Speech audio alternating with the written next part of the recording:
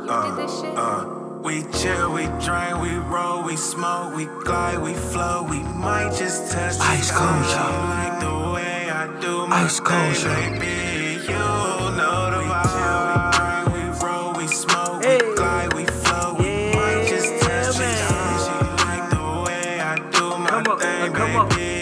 You know the vibe. What's up, party people? Welcome back to another episode of your favorite podcast. It's the Ice Cold Show. And we're going to jump into it. Hope everybody had a great weekend, an extended weekend. We got Memorial Day today.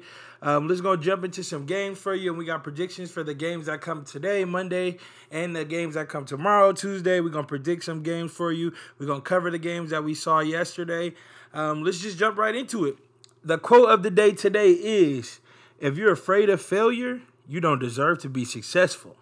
And that's by my boy Sir Charles Barkley. First game we got covering for y'all today is the Hawks and the Knicks. The Hawks 113, the Knicks 96. Hawks go up 3-1 on the series. Trae Young just continues to dominate the Knicks. He's getting wherever he wants on the floor. We keep talking about it every game. He keeps showing why he's one of the great young stars in the game. His maturity on the floor, the improvement from his rookie year to now, which is about 2 years, has just been great. Love to see Trae shining. Even though he shot bad this game, he still ended up with 27 points, 9 assists, 5 for 5 from the free throw line, 9 for 21 from field goal percentage, 4 for 14 from 3. Still was just had an impact on the game no matter what. John Collins, he had his first game scoring over 20+. He had 22 points this game for the first time in this series, added 8 rebounds. He also hit 2 threes this game. He missed a lot of game time and a lot of time period due to his busted lip he needed stitches for. But I thought if he was on the floor consistently the whole game without the injury and whatever, he would have just ran rampant. He was unstoppable. Capella had another good game, a double-double, 10 points, 15 rebounds. When he's playing, it completely changes the game because his defense in the paint is just ridiculous. It stops like the penetration of Derrick Rose. Even though he's still able to get to the rim, it makes him have to like force tough finishes when Clint Capella is on the floor. And then just him being the lob threat, his pick and roll game with Trae Young is similar to his pick and roll game with Harden, where it's like, am I going to stop Trae Young or am I going to stop Capella at the rim? And Trae Young's doing a great job making you pick your poison, and Capella's doing what he does best. He's setting good screens and he's rolling to the rim fantastically. Gallo was finally an X factor for the Hawks. He had 21 points off the bench, 8 for 8 from the free throw line, and 6 for 9 from the field, which is a great game for Gallo. He hasn't had a big game yet. He was just teetering as, he was there. He was showing up. He was on the floor, but he finally had a game where he had some impact. Hawks got to the line wherever they wanted to. They shot 26 of 28, so not only were they able to get to the line and shoot the ball 28 times for the line, they hit 26 of them. Kind of tells you how the game goes right there. Julius Randle finally broke 20 points. Yay! He had 23 points, 10 rebounds, consistently getting a double-double. So his effort is there. I do see his effort, but it's just not the right effort, man. 7 for 19 from the field. 7 for 9 from the line. He at least got to the line a little better, and at least he's hitting them, so that was good. Nice to see him be aggressive, but 5 turnovers again. Derrick Rose had 18 points and 6 rebounds, still have been best player for the Knicks all series. RJ had 21 points. The best player, not the best player, but a player that really stood out to me this game for the Knicks, was Taj Gibson. The numbers in his stat sheet don't really show his impact on the game. But he's just, aggressive. He's attacking the boards. He's attacking the paint. He was able to start this game. Him and D. Rose started this game, even though it didn't have such a good effect. They did start. It's just so much the Knicks can do. They're just not the more talented team. They're not the team you saw in the regular season. This is a team where you get to prepare for them every night. And when you're preparing for them every night, their simple ISO or Randle is just not the same. The Knicks season is just on the line. This game 5, 3-1. You're at home. I would hope that they don't lose at home. I would think the Knicks are going to come out firing, but who knows, man? We need them to be ultra aggressive. One thing I noticed last game is I think Julius Randle got so frustrated and so irritated in the game. There was a possession where he just took the ball and he attacked the rim so hard. And this would cause John Collins to have the injury in his mouth. he went right into John Collins like he wasn't there, tacked the rim, got fouled, and hit the 2 free throws. And that's what you need more of from Randall. He can't buy a bucket. He can't hit a jumper. He's hitting his shots from the free throw line. Just the ultra aggressiveness of, okay, like, this is my last game of the year, potentially. Like, I'm just bringing it to your front door every single time. That's what I want to see from the Knicks moving forward. Next game was a disappointing one for me. The Suns lost. The Suns beat my Lakers 100-92. The story of this game, ties the series up 2-2, so now it's a best-of-3 series. The story of this game is AD's injury. As of now, it looks like he won't be playing in Game 5, and we cannot afford to lose Game 5. I'm sure we're going to reiterate this as we go through this game. The alert I have is that he won't be playing. So we'll see how that goes moving forward. This is another defensive game for both the teams. Both these teams play good defense this year, and it's been showing this series. Lakers didn't even shoot 40% from the field. The Suns only shot 43% from the field. The Lakers really lost this game with the turnovers. We had 16 turnovers to their 10, which means if we at least get 2 points for each of those turnovers, that's 12 points, 12-point swing. So that was really tough. We got to take care of the ball better, especially the players like LeBron, Dennis Schroeder, so on and so forth. The Suns are shooting 28% from 3 this series. The Lakers aren't shooting much better from 3. Yet the Lakers are still trying to run them off the 3. And Crowder hasn't killed us. Even Booker hasn't really killed us from 3. Chris Paul has only attempted like 1 3 the whole series because of his injury. Why are we running them off the 3-point line? If they want to shoot and take threes, let them. Until they start beating us from deep, let them shoot threes. We're running them off the 3-point line, and our defense is not rotating correctly, and they're killing us inside, which just makes no goddamn sense. So let them shoot the threes. Chris Paul was definitely locked in this game. He looked like himself. His shoulder looks like it's more loose, which is just not good for the Lakers. Granted that AD's being hurt, and now Chris Paul's starting to look healthy. He had 18 points, 9 assists, and he was able to lead the team and close this game out. So he started the game out well, and he was able to close the game out well for the Suns. After almost being a DNP, which is a did not play coach's decision, Monty Williams talked about potentially sitting him out this game to let his shoulder heal up, but he played him, and it was a great decision, and they beat us. The Suns had a solid outing from their starting 5 and an extra 13 off the bench from Cam Payne. So they were able to get production from their stars and their starters, and also Cameron Payne was able to do what he's continually been able to do this series as far as come off the bench, play hard, get in people's chests, annoy everyone on the floor for the Lakers, and be able to score and hit timely buckets, a couple threes and all that stuff. Devin Booker didn't shoot well from the field, but he got to the line and was 6 for 7 from the line. He ended with 17 points. Another double-digit, performance from him. He's going to continually give double-digit performances, whether he's shooting good or not. He's going to get to the line. He's a superstar player. I expect him to even shoot better than he has been the last 2 games, which is really, really irritating that we couldn't pull a victory off because he's just going to improve his play. Another solid performance from DeAndre Ayton, 38 minutes, ending with 14 points and 17 rebounds. And the key stat to me was the 38 minutes. That means he was able to play the game, 48-minute game, played all but 10 minutes. He was able to avoid foul trouble and play those major minutes, which is key because the Suns don't have a lot of depth as far as big man depth. They don't have the big backup center. They're running with DeAndre Ayton. They're running with Dario Saric, and you got Frank Kaminsky, I believe, coming off the bench. So those other 2 guys aren't guys who very special, are known to be profound big men in this league, as the Lakers have a lot of size. So if Ayton can continue to stay on the floor, not get in foul trouble, he's going to be big for their success moving forward. LeBron James, he had another solid night, 25 points, 12 rebounds, 6 assists. The reason why I say solid, because the part of our turning over the ball is LeBron James. He has 6 of them, 6 of the 16, which is atrocious. If LeBron doesn't turn the ball over 6 times, the Suns and the Lakers have the same amount of turnovers this game, which would change the game drastically. Another thing that hurt us this game, Dennis Schroeder, he shot abysmal from the field, only 3 for 13 with 8 points. Kuzma finally gave us a double-digit scoring game, 11 points, but only on 4 of 11 shooting. If AD isn't going to be able to play in Game 5, we're going to need the scoring to come from elsewhere, and part of elsewhere is Kyle Kuzma.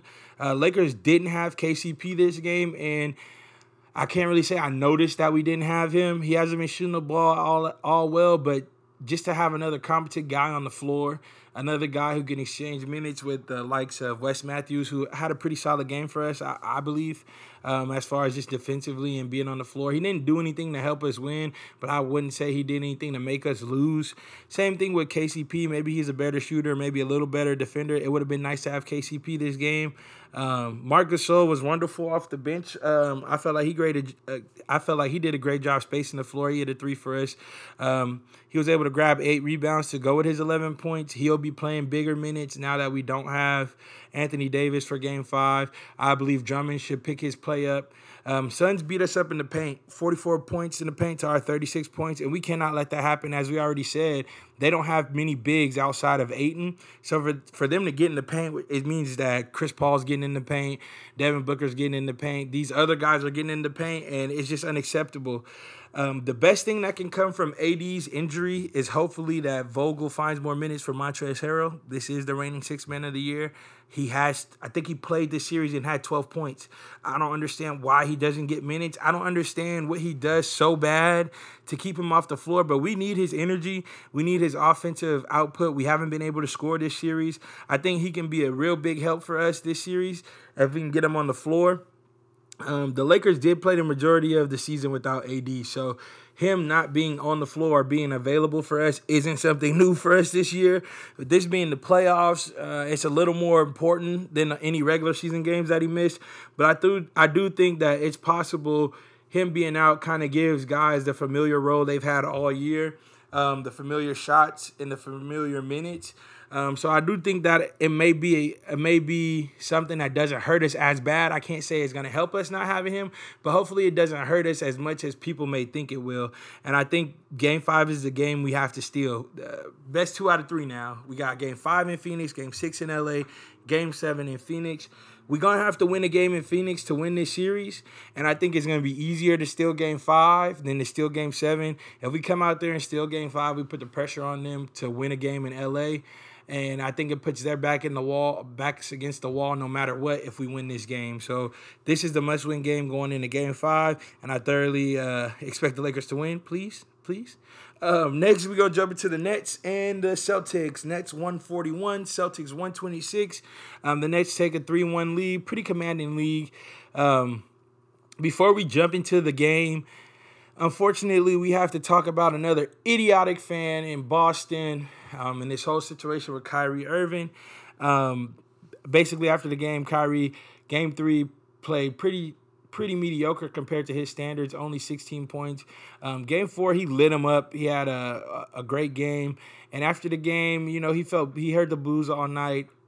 He decided to do something I would consider unnecessary and I would consider disrespectful. He goes to the circle in the middle of the floor, the Celtics logo. I think his name is Lucky, whatever it is. And he takes his foot and stomps on the logo and drags his foot on it. Now, me being a Laker fan, it don't really bother me much. But I definitely understand the disrespect.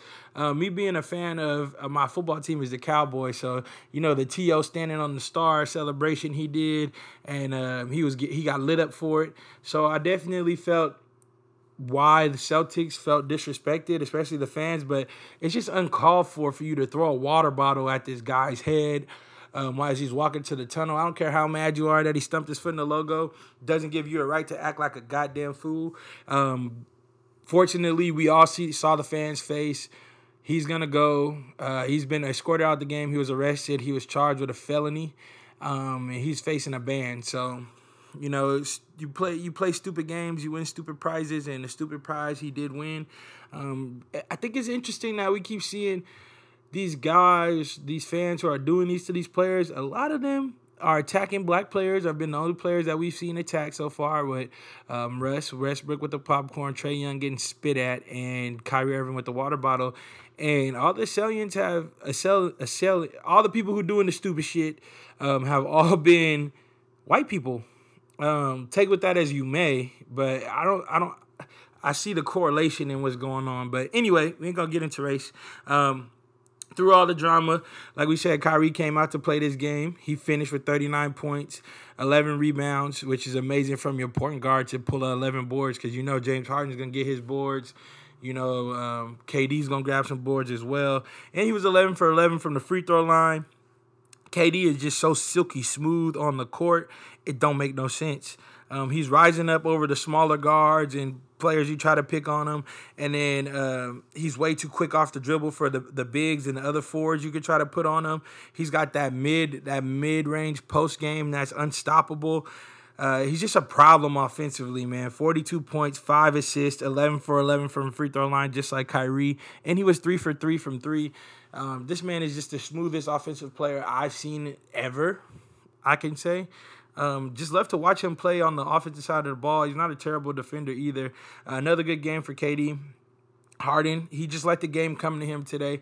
I didn't see him pressing. And when you see him in Houston, the different years where they lost in the playoffs and different things, their style of play didn't help, but I also felt like he pressed and forced the game instead of just letting the game come to him sometimes. And what I see the difference in the Nets is he's surrounded by great players, and he just lets the game come to him. He lets himself get a feel for the game. He doesn't force it.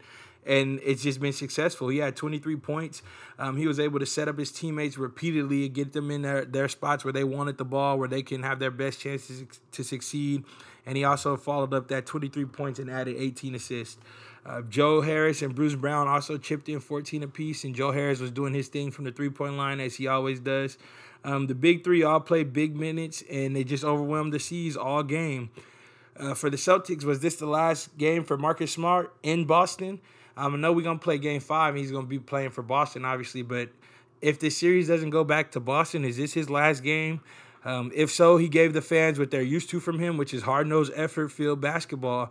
Both sides of the floor, he's going to give you his all. He's going to try to rebound. He's going to play defense. He's going to do the best he can to win. He didn't shoot the ball all that well, but he finished with 16 points, 9 assists, and 6 rebounds. So a solid game for Marcus Smart. Jason Tatum. I mean, this guy is special, man. This guy is young, but he fights. I know I said the game he got poked in the eye. I would like to see more effort of him, shoot the ball a little more. He just can't have that many low attempts from the field. And he followed up his 50-point game with a 40-point game, added 7 rebounds and 5 assists to that. And the correlation in both of his really good games was he shot a lot of free throws and he was hitting them. And this game was no different. 17 from 17 from the free throw line. Really nice game from Jason Tatum. I saw the Celtics empty their bench tonight. Everybody on the team played. You saw Taco Fall play. You saw everyone played that. If you were on the Celtics roster and you were active, you got in the game, which I think kind of signified the white flag being raised. Man, the series is over. I see no chance the Celtics win another game. I think if Brooklyn comes out and just takes care of business early in the game, the Celtics will sit their players again. Don't want to risk any injury going into next year. You already got Jaylen Brown who's out for injury. Just, cut your losses and lose it. And this game also had a lot of whistles. Each team got to the line a lot. Nothing worse than a blowout game where it stops every 5 seconds because there's a whistle and a whistle and a whistle. So hopefully if the next game's a blowout, they just let the series in and you can keep stuff from like the little chippy stuff back and forth going on, because I don't want to see anyone from Brooklyn get hurt because of who they're supposedly matched up with next series if they win. Next, we got the Clippers and the Mavericks. The Clippers did what they had to do to tie the series up. So now them going down 0-2, that doesn't matter anymore to me. They went down 0-2. They were able to tie the series up. It's the best of 3 now. They got home court advantage. They got to win 2 out of 3 games, and 2 of those games are going to be in L.A. The Clippers came out firing this game, and they never looked back, not once. Kawhi had a similar start to Game 3 where he hit 8 shots in a row. He did pretty much the same thing tonight. He didn't miss a shot to start the game. He was crazy efficient. He shot 29. He had 29 points, 10 rebounds. He was 11 for 15 from the field, 2 for 3 from three-point line. We saw Ty Lue, who finally got his first win in Game 3 on the road. He didn't get complacent after a win, and he decided to make an even better adjustment, seeing what helped get them the win at the end of Game 3 in that second half. He's changed his starting lineup, and that made a huge impact defensively for his team. He removed Zubac from the starting lineup, and he added Batum.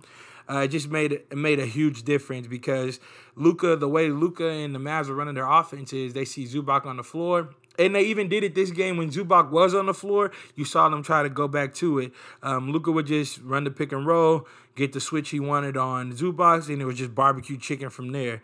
This change in the game plan for the Clippers I had Luka struggling early with his shot. It was more length on him when he was doing his step backs and trying to get around these Batum and other defenders. It just made it harder for him to score. And Luka was already hampered by an injury. He had that neck strain, and that definitely had an effect on him. So I thought it was a great move from Ty Lue. We put a lot of pressure on him, or we said the pressure was on him going into this series as the series switched from LA to Dallas, and he came out and he won, him and his team won 2 games.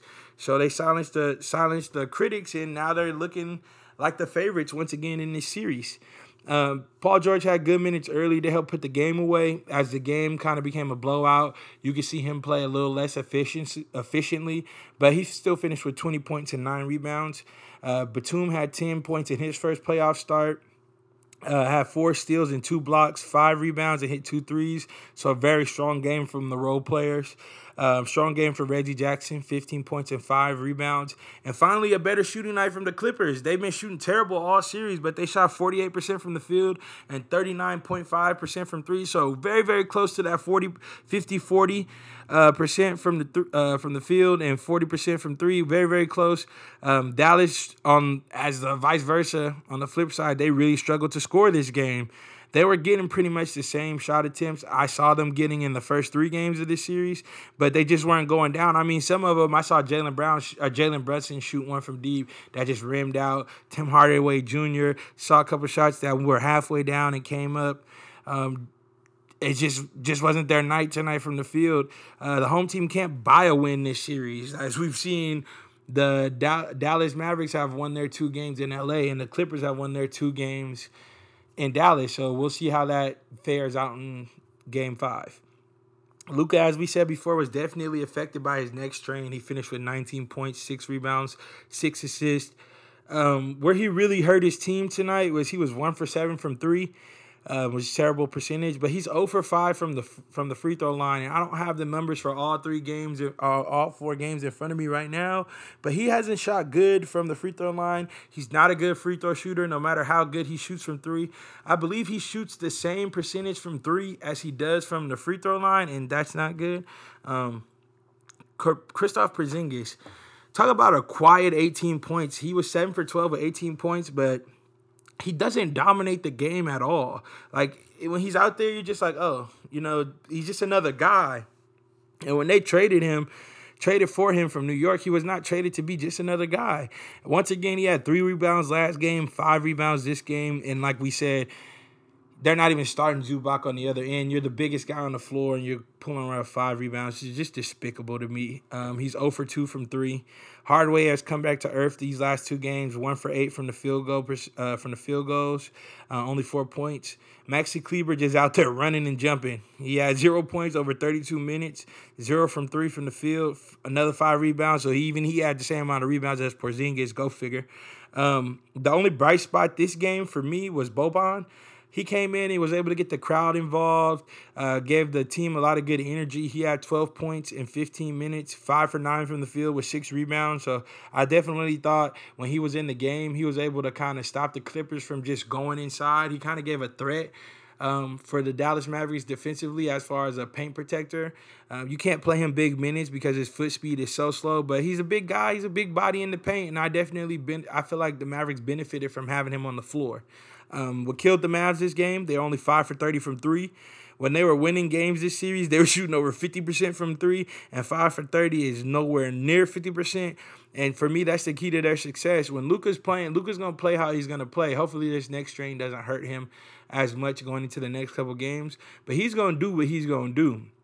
It's depending on the other guys to be able to hit those shots when he gets them wide open. And if they're hovering around 50%, I can believe in Dallas. But if they're not and they're shooting 5 for 30, they ain't going to have no chance. The Clippers were also able to out-rebound Dallas 53-41 this game. So just an all-around beatdown from the Clippers. They looked like they were ready to go to the finals or the Western Conference Finals at least, and they could take on anyone. And I liked what I saw from if I'm a Clipper fan, I love what I saw from them this game, and I hope that they can carry it on moving forward. That was all the games right there. We've covered everything that happened over Sunday and how all the games end up. So let's jump right into these predictions for the next couple games. First things first, we got 76ers and the Wizards who play today. I got Philly finishing this series out today. It is over. Washington has no answer for Embiid. I think he's going to come out strong, and they mean business tonight. They ain't going to play with them. They're going to give them any kind of hope. Also don't like the way the Wizards lead. I feel like Bradley Beal and Russell Westbrook, neither one of them have played so great this series where I feel like they could just trash the rest of their teammates regardless of who they are. And I see them when their teammates are blowing defensive assignments, are messing up the plays offensively, they're like quick to jump on them and show like their body language and their reactions just showed so much disappointment and disdain. But they're doing the same thing. They're not protecting the ball any better. They're not showing me that they're the all-stars and superstars on this team either. So I just don't like what I see from the Wizards. I can also see them sitting Russell and sitting Bradley Beal in the second half of this game. You don't want to want them facing any kind of injury that may force them to miss the beginning of next year or hamper anybody's trade value moving forward. I don't think we get the same team next year in Washington. I don't know what kind of team we get. This is a chance for them to see who they have moving forward. We've talked about that before with this series. Daniel Gafford and those big guys they got, Robin Lopez, Thomas Bryant, Alex Lynn, trying to see which one you think you want to keep moving forward. So that's what I think is going to come for this game. I got Philly winning 127 to Washington's 96 blowout. Next game, we got Jazz and Grizz that we're going to see tonight. I think we see another tightly contested game in this series. This could be the last time the Grizzlies get to play in front of their home crowd this year, being Game 4. I think the way this game goes is dependent on how the refs call it. The Grizz are just a physical, grinded out, old school 90s type team where they're going to hard foul you. They're going to get in your jersey, a little bit of hand checking and physical play as far as the guards when they're dribbling on the perimeter. They just play in your chest and they play hard. And if the refs are gonna allow them to play, which I don't see anything wrong with it, that's just basketball. If the refs are gonna allow them to play that way, this will be an interesting game. If not, we'll see more of what we saw the last couple games. But even then, I don't see the Jazz really separate themselves from this team. Doesn't look like a 1-8 series as much as, even though the Jazz have control right now with the 2-1 lead. If Dylan Brooks is able to play his style of basketball, that my boy Dylan Brooks, I think his defense on Donovan Mitchell will cause Donovan Mitchell to have kind of the same game he had last game where he didn't shoot the ball well. And vice versa, if Memphis can get Rudy Gobert in foul trouble like they were able to in Game 1, I think it helps them immensely as far as just attacking the rim. That being said, I do have the Jazz pulling out this win and going up 3-1 as they go back to Utah. Just think they have too much talent for the young Grizzlies who play so inconsistent. Like, they can never play 48 minutes of a game. They either play 24 minutes, 30 minutes. There's always an area in that game where they just disappoint me in their play as far as they just can't keep up the high level of play. And this is what you see out of a young team. I don't think they get blown out tonight. I got the Jazz winning this game 108 to 101. We shall see what happens, right? And next, I think these next 3 games are Wednesday night games. Our Tuesday night games. So we'll be able to watch both of these games, and we'll give you a recap of this going back on Wednesday morning. So we got Celtics versus the Nets. We've talked about this a little bit. The only way the Celtics pull this off is if Jason Tatum goes for 50 again. And even then, I think Boston needs so much more to win a game, even if he has 50, even just to be competitive. I think the big three will continue to take turns torching the Celtics defense. I think Brooklyn's a little amped up because of what the fans did. And even though that ain't got nothing to do with the Celtics players, I think they're going to pay the price for their stupid fans. And Brooklyn going to cook them. I think they close this series out, and the big three combine for over 100 points like they did the last 2 games. The Nets 130, Boston 111. And once this happens, we are going to be one step closer to the Nets-Bucks series, and we can't wait to break that series down and give a preview on that one. Next, we got Blazers-Nuggets. If you go back and you listen to a couple episodes ago, I thought I had said Dame would probably put up 50 at least one of these games in Portland, and he did not put up 50, and even worse than that, Game 4, he didn't play well at all. I just don't see him doing that for back-to-back games, though. So I see him having a big game going back to Denver. I also see a little bit of fatigue setting in on Jokic. One big question that's always been on Jokic is his conditioning. And last game, he looked gassed. Just his shots looked flat. He looked like he just couldn't get it going as far as from an energy standpoint. And I mean, hey, we've asked him to do a lot for this team, as not just in the playoffs, but since Jamal Murray's been out. He's been the person who's have to carry this team offensively, and he has to be everything from their point guard to their facilitator to their post-up guy to their offensive threat. He's got to be everything for this team. And I think you can kind of say you can see a little fatigue settling in, and if that's the case, that's no good. Another thing that's been able to coincide with winning for Portland Trailblazers is Nurkic staying out of foul trouble. So the games that he's been staying out of foul trouble have went synonymous with winning. So I believe if he's able to stay out of foul trouble again this game, that Portland's going to win the game. I also expect MPJ to follow up his mediocre performance, only 3 points last game, with a strong performance at home. I expect him to be very, very aggressive and going to the rim. But this is the reason why I got Portland winning this game. And this game is very, very hard to call. Like, I had a very hard time trying to pick who would win this game because I think both teams match up very, very evenly, which means I do think if Jamal Murray plays that Portland has no chance.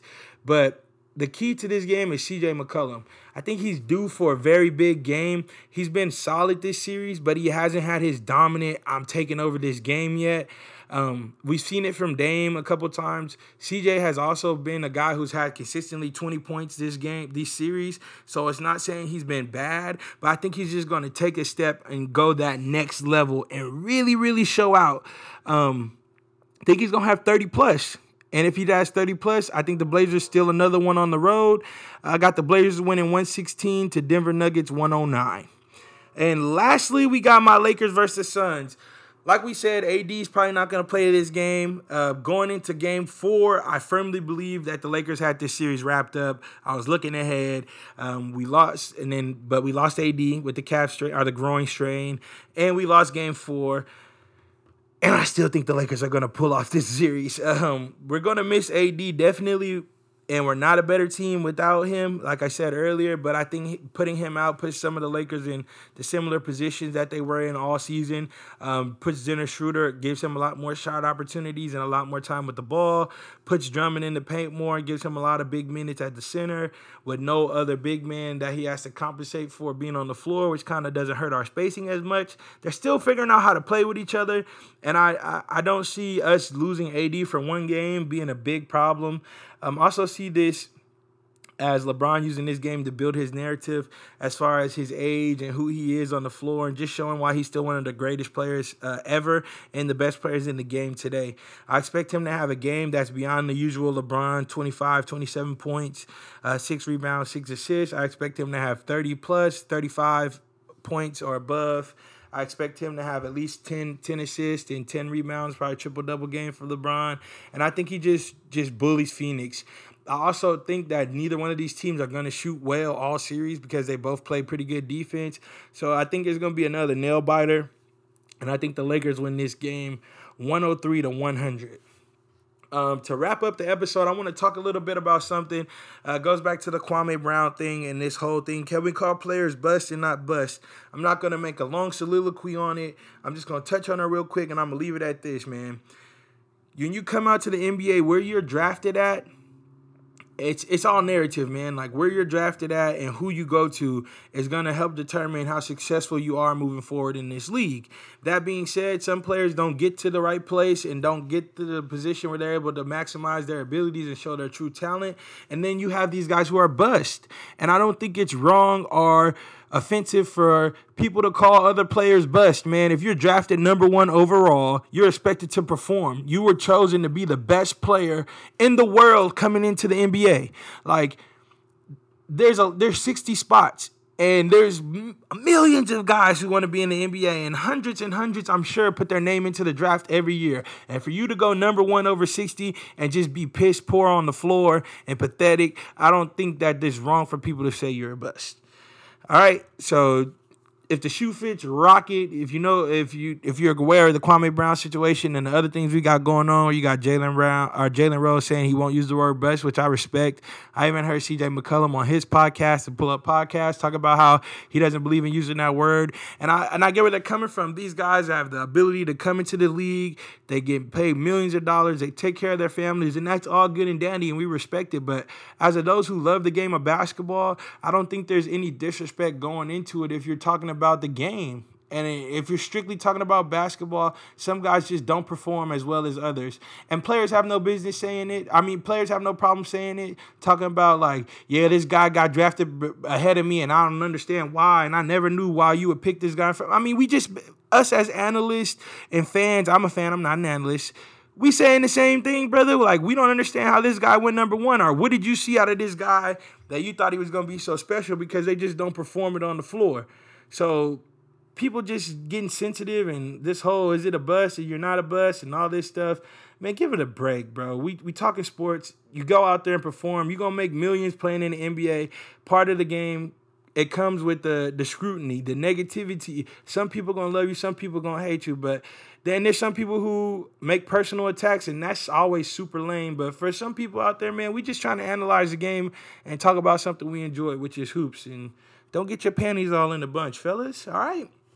And we're going to wrap it up with, it's been another fire episode of the Ice Cold Show. We're going to talk about a little more of the other sports going on coming up soon. Right now, we still focused and locked in on the playoffs. We're going to finish it off with our quote from our guy, Charles Barkley. If you're afraid of failure, you don't deserve to be successful. And yep, that's it for us. And as always, it's been authentic.